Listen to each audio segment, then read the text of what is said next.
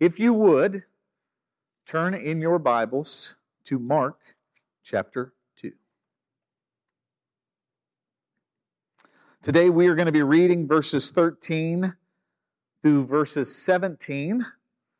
And this is the story or the moment where Jesus calls Levi, also known as Matthew, also known as the guy who wrote Matthew, the first gospel. We're going to read and discuss. There is a lot packed into these few verses. He went out again beside the sea, and all the crowd was coming to him, and he was teaching them. And as he passed by, he saw Levi, the son of Alphaeus, sitting at the tax booth, and he said to him, "Follow me." And he rose and followed him. And he reclined at table in his house. And as he reclined at table in his house, many tax collectors and sinners were reclining with Jesus and his disciples, for there were many who followed him. And the scribes of the Pharisees, when they saw that he was eating with sinners and tax collectors, said to his disciples, "Why does he eat with tax collectors and sinners?" And when Jesus heard it, he said to them, "Those who are well have no need of a physician, but those who are sick. I came not to call the righteous, but sinners." Lord, we ask that you would bless the reading of your word, and we ask that you would help us to hear what the Spirit's saying through your word today. God, I ask that you would help me to speak clearly what I should. It's in Jesus' name we pray. Amen. So first thing, let's get our minds wrapped around the setting where Jesus is and what's going on. He was at the house outside the synagogue, which we believe to be Peter's house, which we believe that's where Jesus stayed. Now he went out, so he leaves that crowded scenario where they let down the paralytic, and that's what we talked about last week, through the roof, massive healing, had that confrontation with the scribes and the Pharisees. People are again proclaiming his fame, and Jesus does, again, what he's done earlier. He leaves that scene, and now he's out by the sea. And the crowd follows him. So that's going to happen all throughout Jesus' ministry.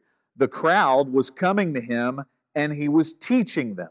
So now he's back out by the sea and teaching.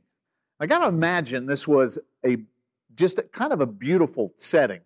So it wasn't like, I could definitely take a vacation to go to the Sea of Capernaum and listen to Jesus teaching. That sounds like an excellent summer vacation. But it was because of the power of his teaching and the power demonstrated in his ministry, people are drawn to him like a magnet. Now, not always for the right reason. A lot of what's happening, as you see throughout the gospel, is they are interested in the show. They are not interested in the teaching as much. The show is always more fascinating and interesting. Seeing demons come out, seeing lepers healed, seeing blind people healed. The show is always more interesting. Now, I'm not being disrespectful by saying that. I'm trying to get inside the head of the people that were there and the way that they were thinking, because it's not a show. This is Jesus demonstrating who he is as the Messiah. But here he's just teaching, and they're coming out to hear what he has to say, and it's already been established that he taught as one who had authority, so people are really listening to Jesus and what he had to say. And in the middle of this, out by the sea, he passes by and sees Levi, or Matthew, the son of Alphaeus, sitting at the tax booth, and Jesus looks at him and he says, "Follow me." And he followed him. So let's talk about Matthew, and let's talk about tax collectors. And I know you've heard some of this before, but let's go ahead and talk about the fact that his tax booth is out there by the sea. So what we know about Matthew and what we know about tax collectors, what we think we know is happening here, is that the way that the taxes may have been paid in this particular area was the taxing of the fishermen with the product that they had, which was fish. And so it's like an excise or a custom tax or a toll, so to speak. And so Matthew has set up his shop as a tax collector right there on the sea, and he is taxing the fishermen. Which tells us what? He probably knows Peter, Andrew, James, and John. He has probably taxed them lovingly and mercifully, taxed them for the oppressing overlords of Rome. And that is something important to understand. If you were a Jew and you became a tax collector, you were hated and ostracized by society. You were not allowed to serve in any Jewish courts. You weren't allowed to be involved in the synagogue. In fact, you weren't allowed to, in essence, you weren't allowed to come to church. If you decided to be a tax collector, you were kicked out of the Jewish assembly. You weren't allowed to hang out with anybody. The Pharisees viewed you, and the rest of the culture viewed you as a Benedict Arnold, as a betrayer of your people. And that is what you were, because the way that these guys got their paycheck was, let's say the taxation was 40% of what you brought in, but Matthew, the tax collector, collects 60%. That means he's keeping 20% for himself, or whatever margin he wants to increase the tax by. That's how these guys got paid. And you could do nothing about it. And it was arbitrary. It was subjective. It wasn't set. I'm not going to say that our tax code is not arbitrary and subjective, because it is. It is a wildly complex system. However, those guys were totally in control of how much they charged. So they were hated, they were despised, and they were rich. But they got rich off of oppressing everybody else. So let's think then what this would have felt like for Jesus to specifically call a tax collector to be his disciple. He's only got 4 at this point.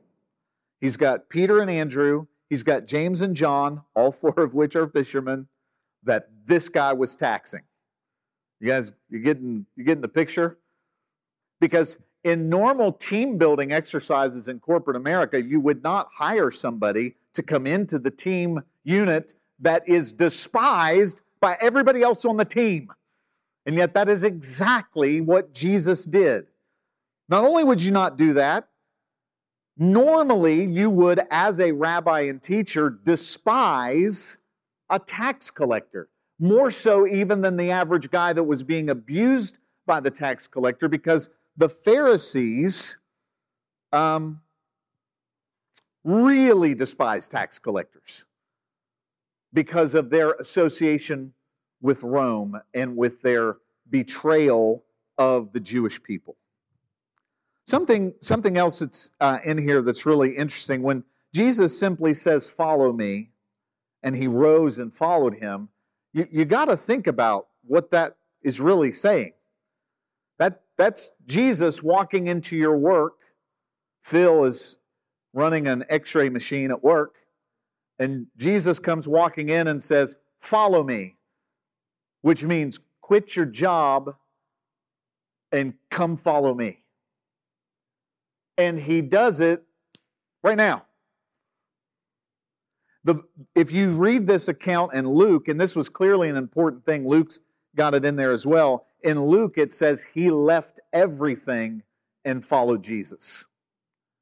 Instantaneously left everything.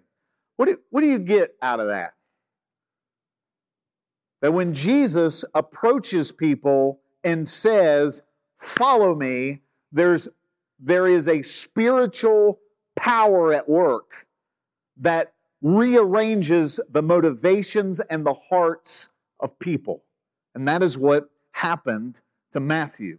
He hears the call of Jesus. He responds instantaneously. He says, "Yes, I will follow you." It doesn't tell us what Peter, James, John, and Andrew's reaction were. We can speculate that they were probably unhappy? We don't know. It doesn't say. But you can imagine, if you've watched the Chosen series, how many of you have watched some of that? You know what I'm talking about. Some of that is portrayed in there, and they take a lot of poetic license in Chosen, but I think they do a good job on that particular element of speculation that these guys probably had some serious conflict. Now, Matthew is so excited, and the account in Luke, if you read it out of Luke chapter 5, the account in Luke tells us that Matthew gathers some people together, throws a party. But Matthew only knows one kind of people, his own people, which are tax collectors. That's the only kind of folks that Matthew knows. So look at verse 15. And as we're talking about Jesus, reclined at table in his house, Matthew's house, many tax collectors and sinners were reclining with Jesus and his disciples. So this is the only kind of party of celebration that Matthew can have is one with people he knows to invite, plus the people that Jesus brings with him. And this crowd is a motley crew, according to the Jewish standards, of tax collectors and sinners. Now, I learned some stuff this week trying to study for this, and learned a little bit about what's going on when you see the word sinners here. It's really a description of what they call just the common people of the day. Just tax collectors and sinners, they are people that are going about their lives. They're Jewish, but they're not overly concerned with living by every minute detail. So get your mind around the culture. You have Pharisees and scribes who, several hundred years earlier, had kind of come up in that intertestament period between Malachi and Matthew. There's 430 some years. The Pharisees spring up out of there over concern that people are not following the law. So you get these new zealous guys that start really demanding serious adherence to the law.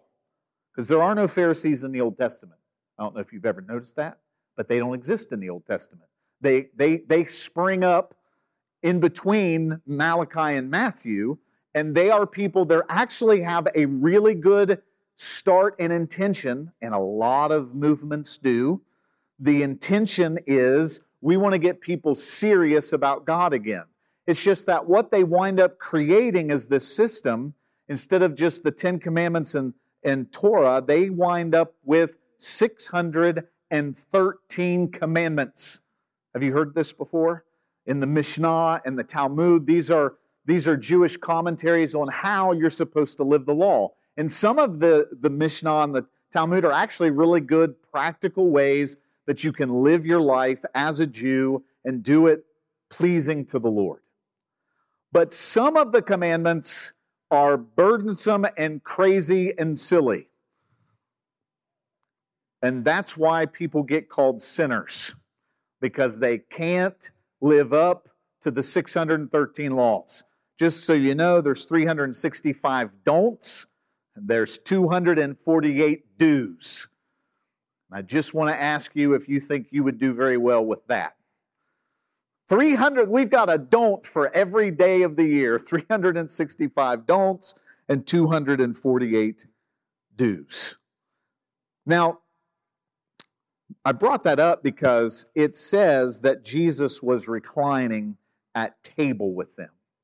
This is not the same thing as us saying, would you like to grab a quick bite to eat? How many of you have said that before at lunch, at work, or something? Let's get a quick bite to eat. It's like a 20-minute, 30-minute thing, or maybe a little longer. You do that. You've done that with acquaintances. You've done that with other people. That's not what this is. When you are reclining at table, it means that you've got a much larger feast. It's going to last much longer than a regular meal. And there is a certain familial, intimate, we know each other, and I am here with you element. And so this was forbidden in the 613 laws of the Pharisees and scribes. The idea that Jesus would be hanging out with tax collectors and common sinners unbelievably wrong for him to be doing that. You should not be here, Jesus. You are not following our man-made rules, is what's happening.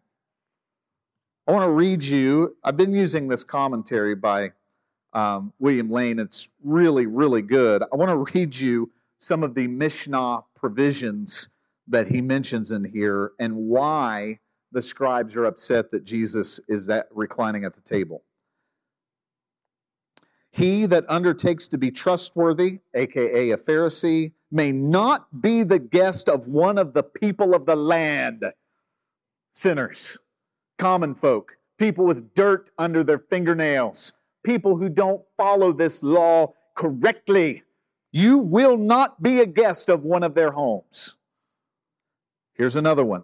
He who undertakes to be an associate may not be the guest of one of the people of the land, common folk sinners, nor may he receive him as a guest in his own raiment. Here's another one. There's a list among 6 things inappropriate for a scholar, and Jesus would have been considered that. He should not recline at table in the company of ignorant persons. Let not a Pharisee eat the sacrifices with the people of the land. The idea that the Pharisees had is not all that different. Here's where we have some understanding of what's in the Pharisaical mind. In the mind of the Pharisee, the idea was holiness equals separation, which is kind of true.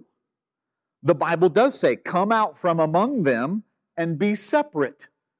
Okay? That's true.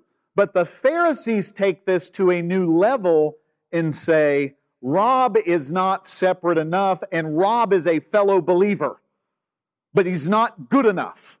He's a person of the land.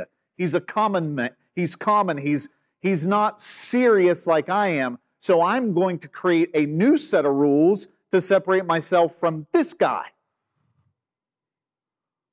And as time goes on, they get more and more, as all legalism does, they get more and more refined in how separate they are. There were Pharisees bragging that if a guy leaned against a tree that was unclean in any capacity, he would not go near the tree by at least 50 yards.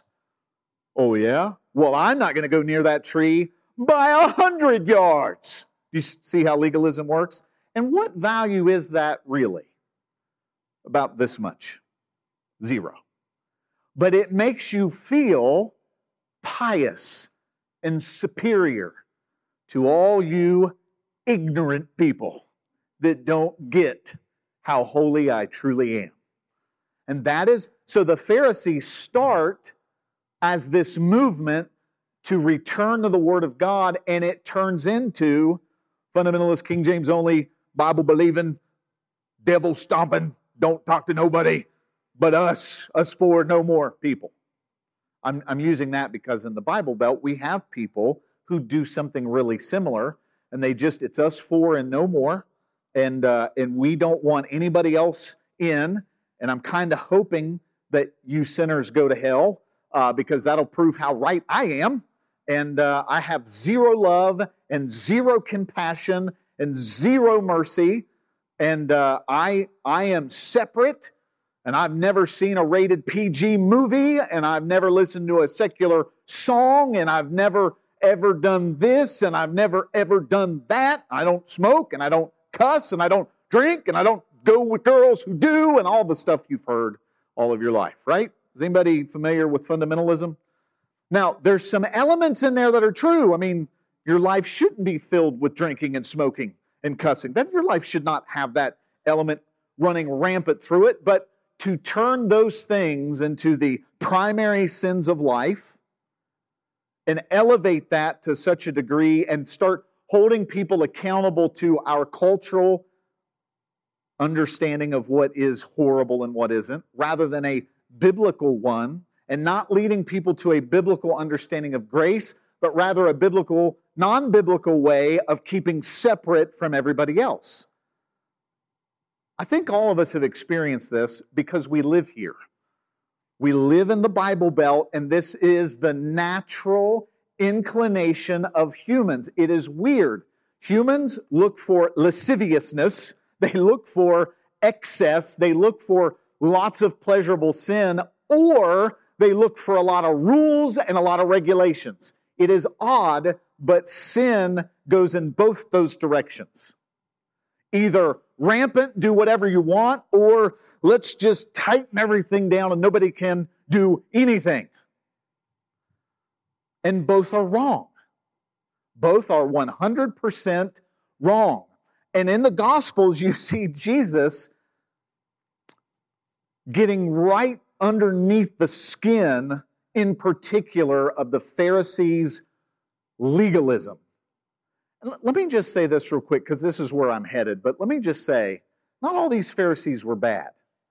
I know that sounds odd, but not all of them were. Nicodemus is going to become a Christian, the one Jesus speaks to at night, John chapter 3.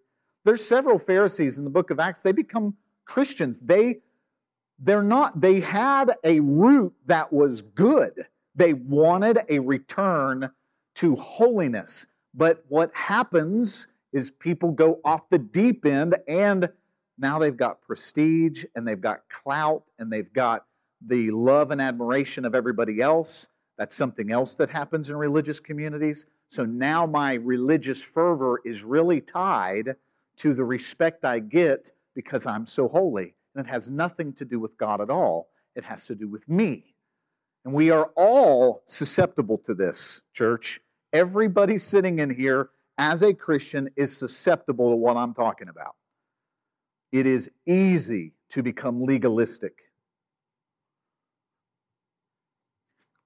Okay. Jesus is reclining at table with sinners, hated tax collectors. And the disciples are there as well. There's many that followed him.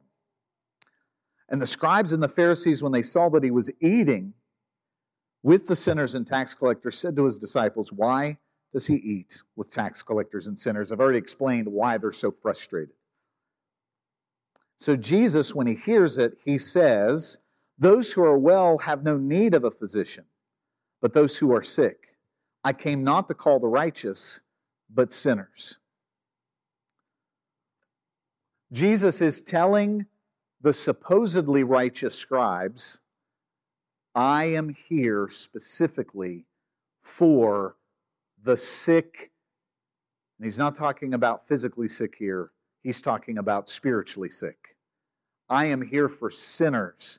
I am here because I am going to pay the price for their sin. He's not saying that yet, but he's telling them, my mission as the Messiah, bringing the kingdom of God, is to bring the kingdom to sinners. And how else do I get the sinners? Unless I get around sinners. How else do I do it? This is how I do it. I get around them. This is a proverb. It's not a proverb from the book of Proverbs, but it's a proverb that the Pharisees would have been familiar with, and they would have agreed with it, what Jesus actually said.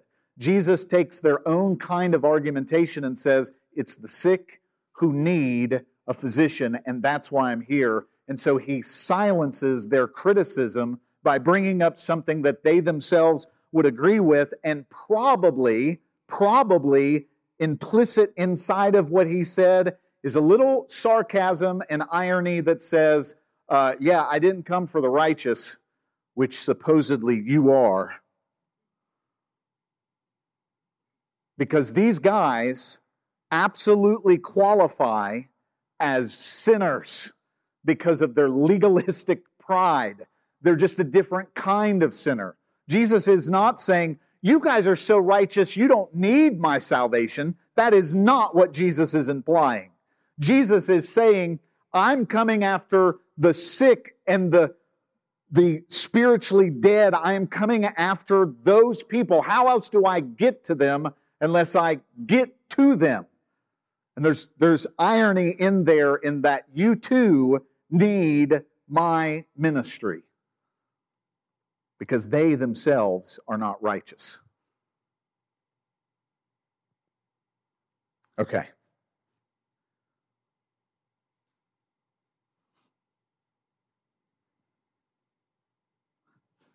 Let's talk about what this implies for us.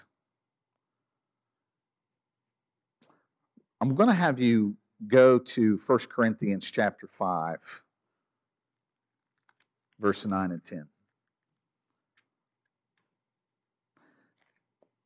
Because there's an interesting, this is one of those interesting truths that requires us to think and requires us to have the Bible close at hand so that we think correctly.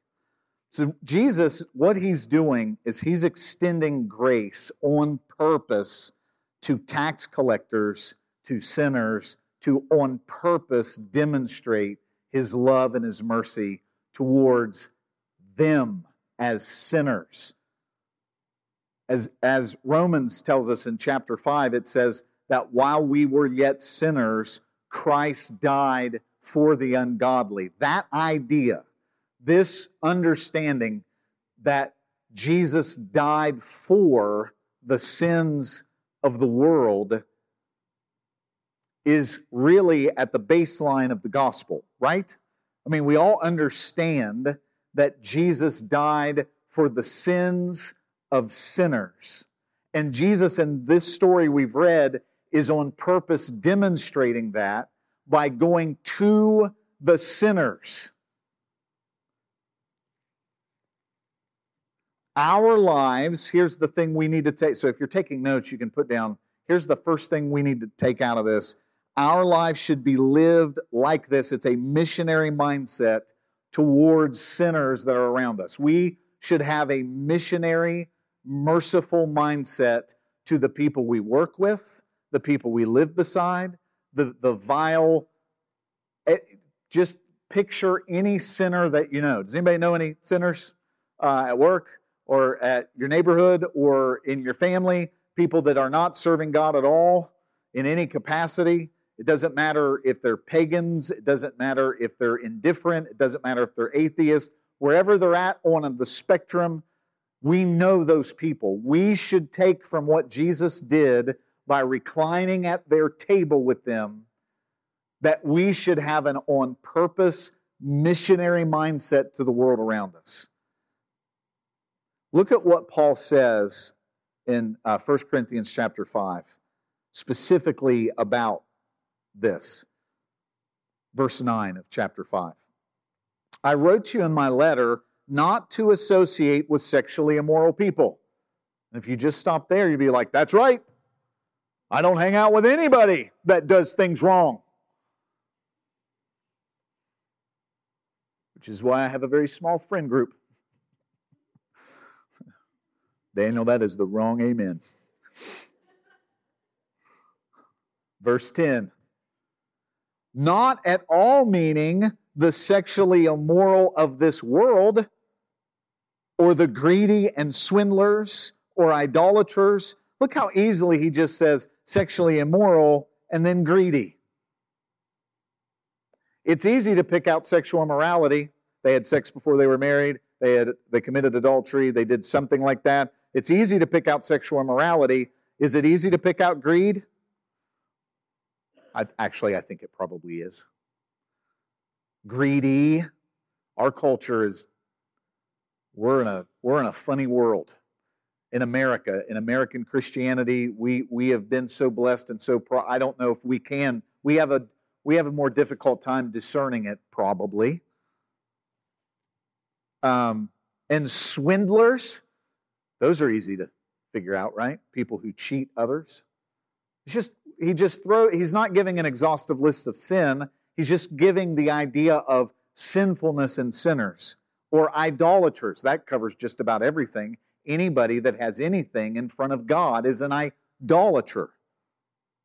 Since then, now the reason what he's saying is, I'm not meaning that we should not associate with sexually immoral people in the world, or greedy people, or swindlers, or idolaters, because, look what he says, since then you would need to go out of the world. You can't get away from these people.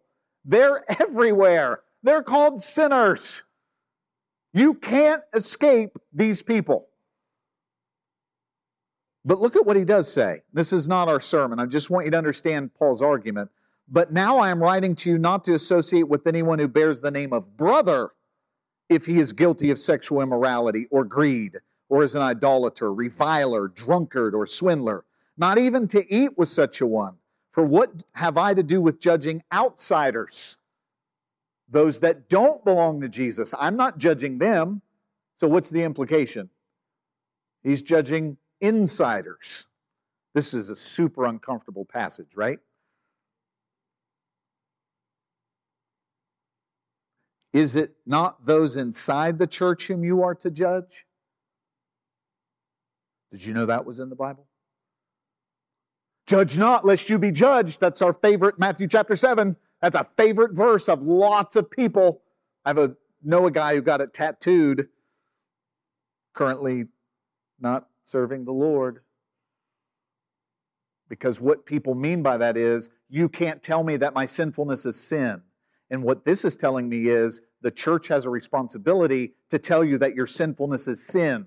That is what this is telling me. And not only is it telling me that, it's going a little further. Is it not those inside the church whom you are to judge? God judges those that are outside. Purge the evil person from among you. Let me give you just a real quick synopsis of what this is saying. This is not our point today, but since obviously I read it, now people are a little freaked out, right? Let's just be honest. You read this, you're like, I didn't know this was in here, and this is uncomfortable, and this is in here. What this is saying is, and we couple it with Matthew 18 and several other places, and it's church discipline, which is this. If you call yourself a Christian and persist in unrepentant sin and refuse to repent of it, and I'm going to live the way that I want, the church has a responsibility to come talk to you. That's what this is. I am not talking about the fact that this is not talking about every one of you who's committed sin this week, because you did. You had impure thoughts, you had impure motives, you may have just went all the way and did something dumb. Whatever it is you did, that is not what this is a reference to. We ask God for forgiveness and we grow and we move on. So everybody understands that. If you confess your sin, He is faithful and just to forgive us and cleanse us from all unrighteousness. So that is not what this is a reference to. This is a reference, specifically in chapter 5, to a guy who is having sex with his father's wife, and he refuses to repent of it. In fact, Paul says, this isn't even stuff that the Gentiles are doing. And this is going on in your church, and you're letting him come to church and be a part of your assembly, and you should not be. He's unrepentant in his sin. And that is what this whole thing's about. So does everybody understand where we're coming from? The point of this passage is really that Paul is saying, I'm not telling you not to associate with the sinfulness of the world, because there's no way to escape it. You can't escape the sexually immoral and greedy and idolatrous people of the world. You work with them. You buy and sell with them. You live beside them. You can't escape them. That is not what we're trying to do. We're not trying to create a new version of Christian Pharisee. That is not what we're trying to do. God is going to judge those on the outside. We are supposed to be salt and light.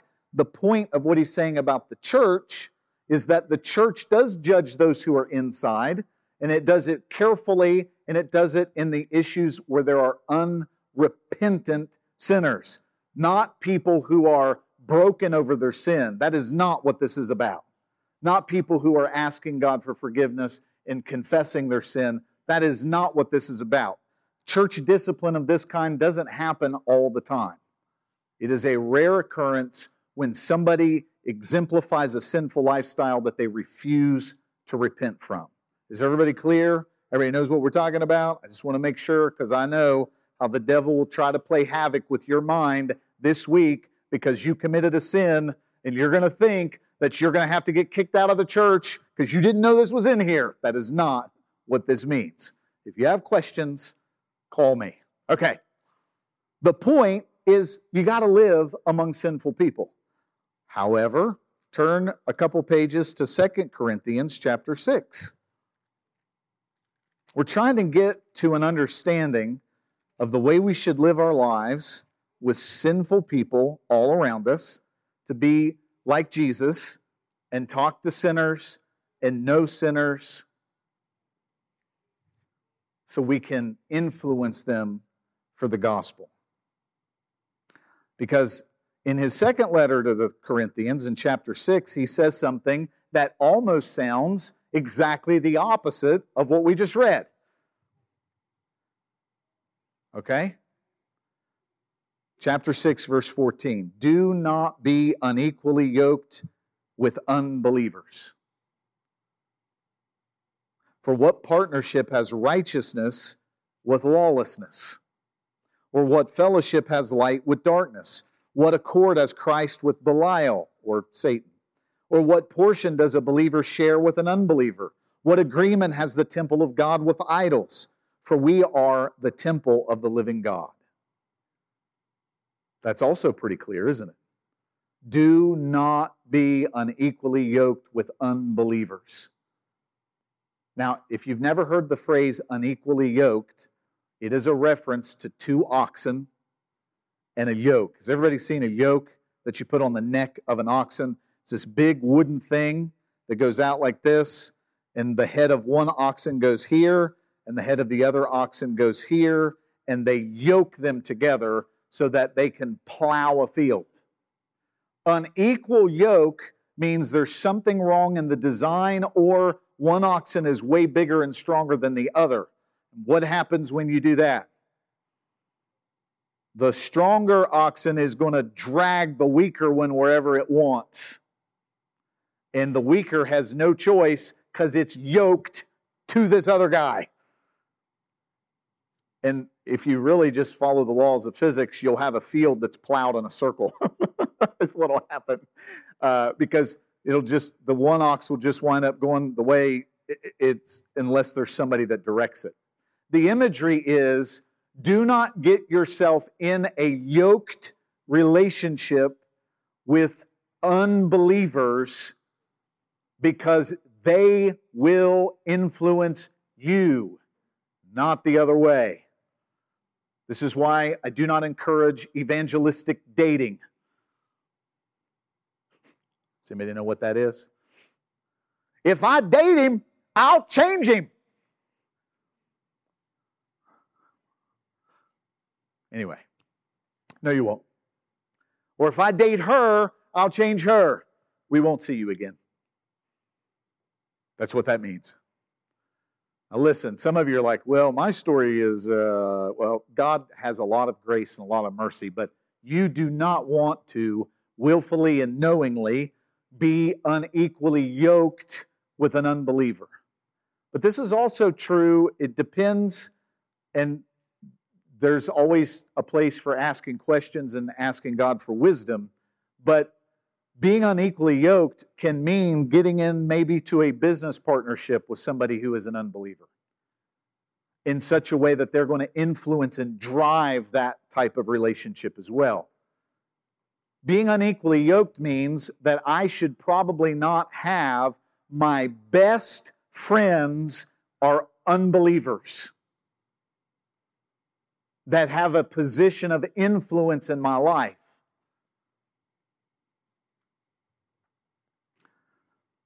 So how do I put these two things together? Because Jesus reclined at table with sinners. And Paul backs that up when he says that I'm not saying you have to go out of the world because or to not hang out with these people because there's no way to avoid it. And yet in 2 Corinthians he tells me, don't be unequally yoked together with unbelievers. So now it sounds like that all the backwoods folks are right. Come out from among them and be separate. Don't talk to them. Don't look at them. Don't even go to the mall. You can order everything online. But wait, don't get on the internet because it's bad too. Let's just be Amish. That is the solution. And that is actually what the Amish have done. That is their conclusion. That is why they are what they are. And I praise God for the jellies and the bread. But what they've done is they have separated themselves because of these verses and said, we're not going to have anything to do with your modern world. Sometimes I'm tempted to join them. I don't know if you've ever felt that way. There are times I'm like, actually, the Amish are not. So I get it. I get the feeling that causes you to think that way and feel that way.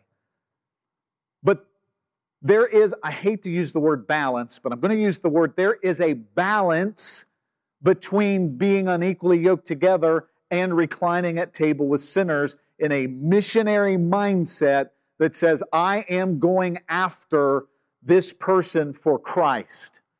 There is a difference and a balance between those things. Being unequally yoked together, I believe you can take from these scriptures, is to mean that I am yoking myself up in a relationship with somebody who does not believe in Christ, whether that's a romantic relationship, whether it's a friendship relationship, whether it's a business relationship, anywhere these people become an intimate part of your life and they start dragging you away, and it always works that way. You are not Jesus. We can agree on that. Right? And if you spend all of your time with unbelievers in the context of just enjoying the fellowship of unbelievers and spending all your time that way with them in intimate relationship, they will drag you away. However, it's going to sound like I'm going to say the exact opposite of what I just said. However, you and I need some pagan, sinful friends. We need them. We need them in a missionary relationship where I am looking to influence those people for Christ. So somehow we have to discern the difference between being unequally yoked and reclining at table in a missionary way with unbelievers. This is what I think, this is my conclusion. We proclaim the grace of the gospel that is in Christ to the world around us with our words, with our actions, with our lifestyle. I think that is the way that we try to go after the world around us. You have a neighbor who is an atheist or a coworker, or they're in your face about LGBTQ stuff or whatever. There's various scenarios in the world we're living in. Be wonderful to invite them over for dinner and get to know them. That would be a missionary mindset. And do that every once in a while. What would be unequally yoked is dating that person. What would be unequally yoked is getting together every night of the week in such a way that I'm just looking for their companionship and what they bring to a relationship, whether it's friendship or romantic or whether it's business or whatever it is. And now I'm putting the missionary part off on the side, but bringing it up whenever it's convenient to say that's what I'm really doing. That is not what you're really doing. Has anybody ever seen this happen? Can I tell you how many times I've seen this happen? Where people become unequally yoked with unbelievers. However, I'm trying to be clear. We've got to have people that we love and show Christ to. And we can't do that if we're Amish hiding in the woods. We have got to be salt and light to the world around us. So we've got to have dinner with sinners. We've got to have them over to our house. We've got to take them to lunch. We've got to look for open doors of opportunity. The difference is there's a line that gets crossed somewhere in there where you go into the unequally yoked. And so I'm saying both things so that you're aware that the idea is to be missionaries to the world around us, not to be in relationship unequally yoked like Paul warns about in 2 Corinthians 6. And I think that every one of these scenarios, every friend, every person you know, every acquaintance, every coworker, I think it's going to be different in every scenario. And the Christian has to discern in those relationships when it's went too far, which is why the church is so important. That's why Woven is so important. That's why Bandit is so important. That's why your friends in the church are so important. So you can say, hey, I'm just wondering, let me give you an example. I'm just wondering maybe if I'm getting unequally yoked. Let me tell you what's going on. Or the more you talk about this other person, people around you in the church can recognize and say, hey, wait a second, Trevor. How much time are you spending with this guy? He's clearly having an influence on your thoughts. He's having an influence on the way you view the Scripture. Do you see what I'm getting at? There's a difference.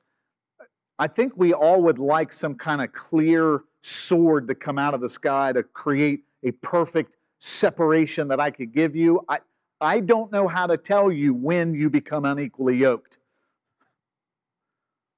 It's just we need to be warned and aware that that is a danger. But also, we've got to be warned and aware that we can't become Amish Pharisees that don't have anything to do with the world around us. We must engage with the world around us because that's what Jesus did.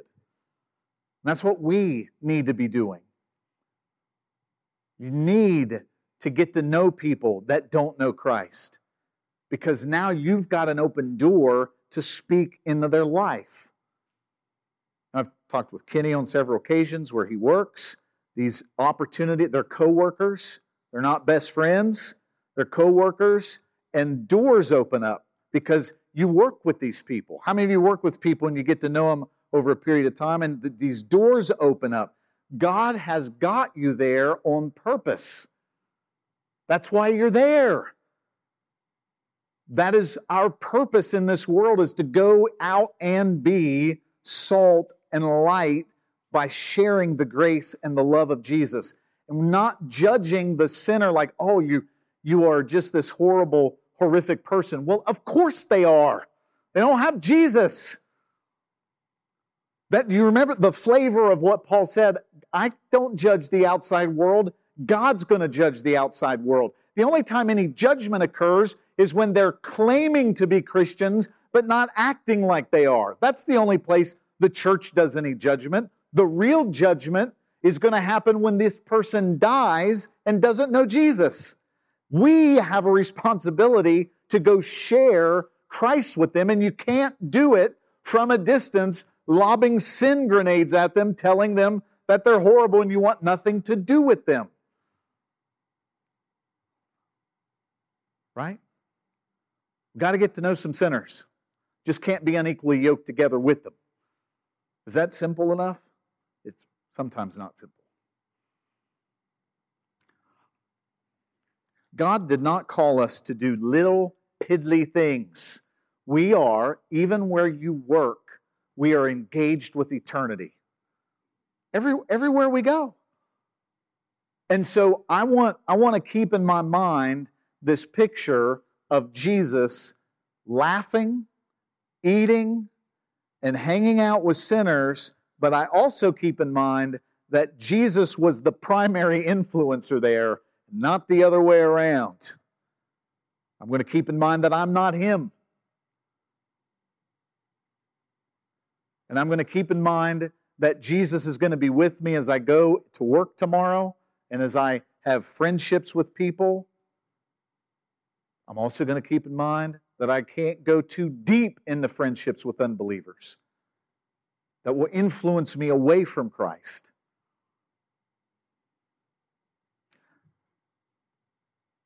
I don't have a great answer for how do you know when you've went too deep.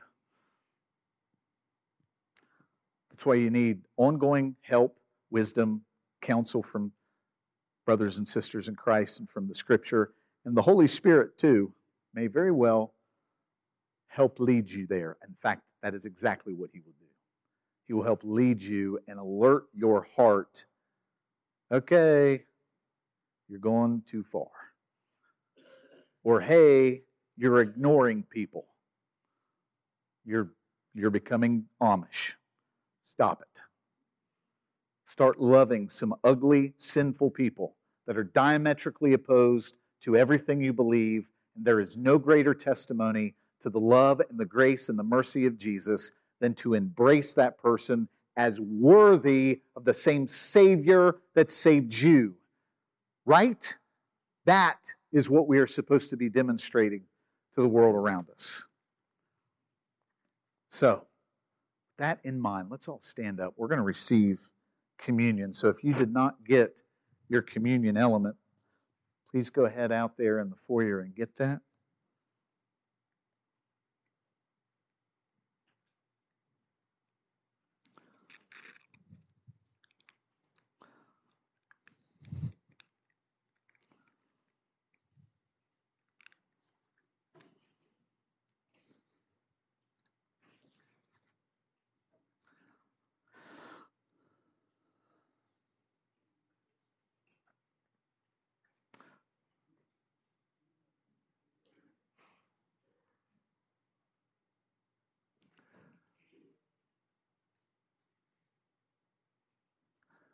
This meal we take together is the ultimate example of the mercy and grace of God. It is our on purpose remembering that Jesus died for sinners, that we've received His grace, and that we, in an ongoing fashion, are proclaiming His death until He comes. And that is the point of this meal. We are proclaiming it, and we are proclaiming our ongoing reception of His grace and His mercy. So, Lord, we thank You today for the broken body of Christ and the blood of Christ that cleanses from all unrighteousness. Lord, I pray that no heart here would be troubled, lest they're living a lifestyle of unrepentant sin. God, if they're pursuing You and trying and asking You for help and hating their sin, God, that person has nothing to fear. So, Lord, we thank You for Your grace and Your mercy. We thank You, Lord, it's not by our works and our efforts, it's by Your sacrifice, Your blood, by the power of Your Spirit, helping us and empowering us to live righteously in this age. God, we receive again the blessing and the benefit of Your sacrifice for us. We thank You for it in Jesus' name. Let's take this together.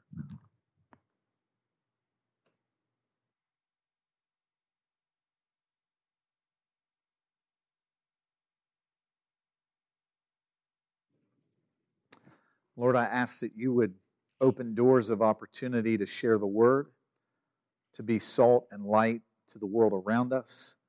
God, open relationship opportunities for us to recline at table with sinners. And give us wisdom, God, that we would not be unequally yoked together. Lord, we thank You for it, and we give You glory for it in the name of Jesus. And all God's people said, Amen. Church, you are dismissed.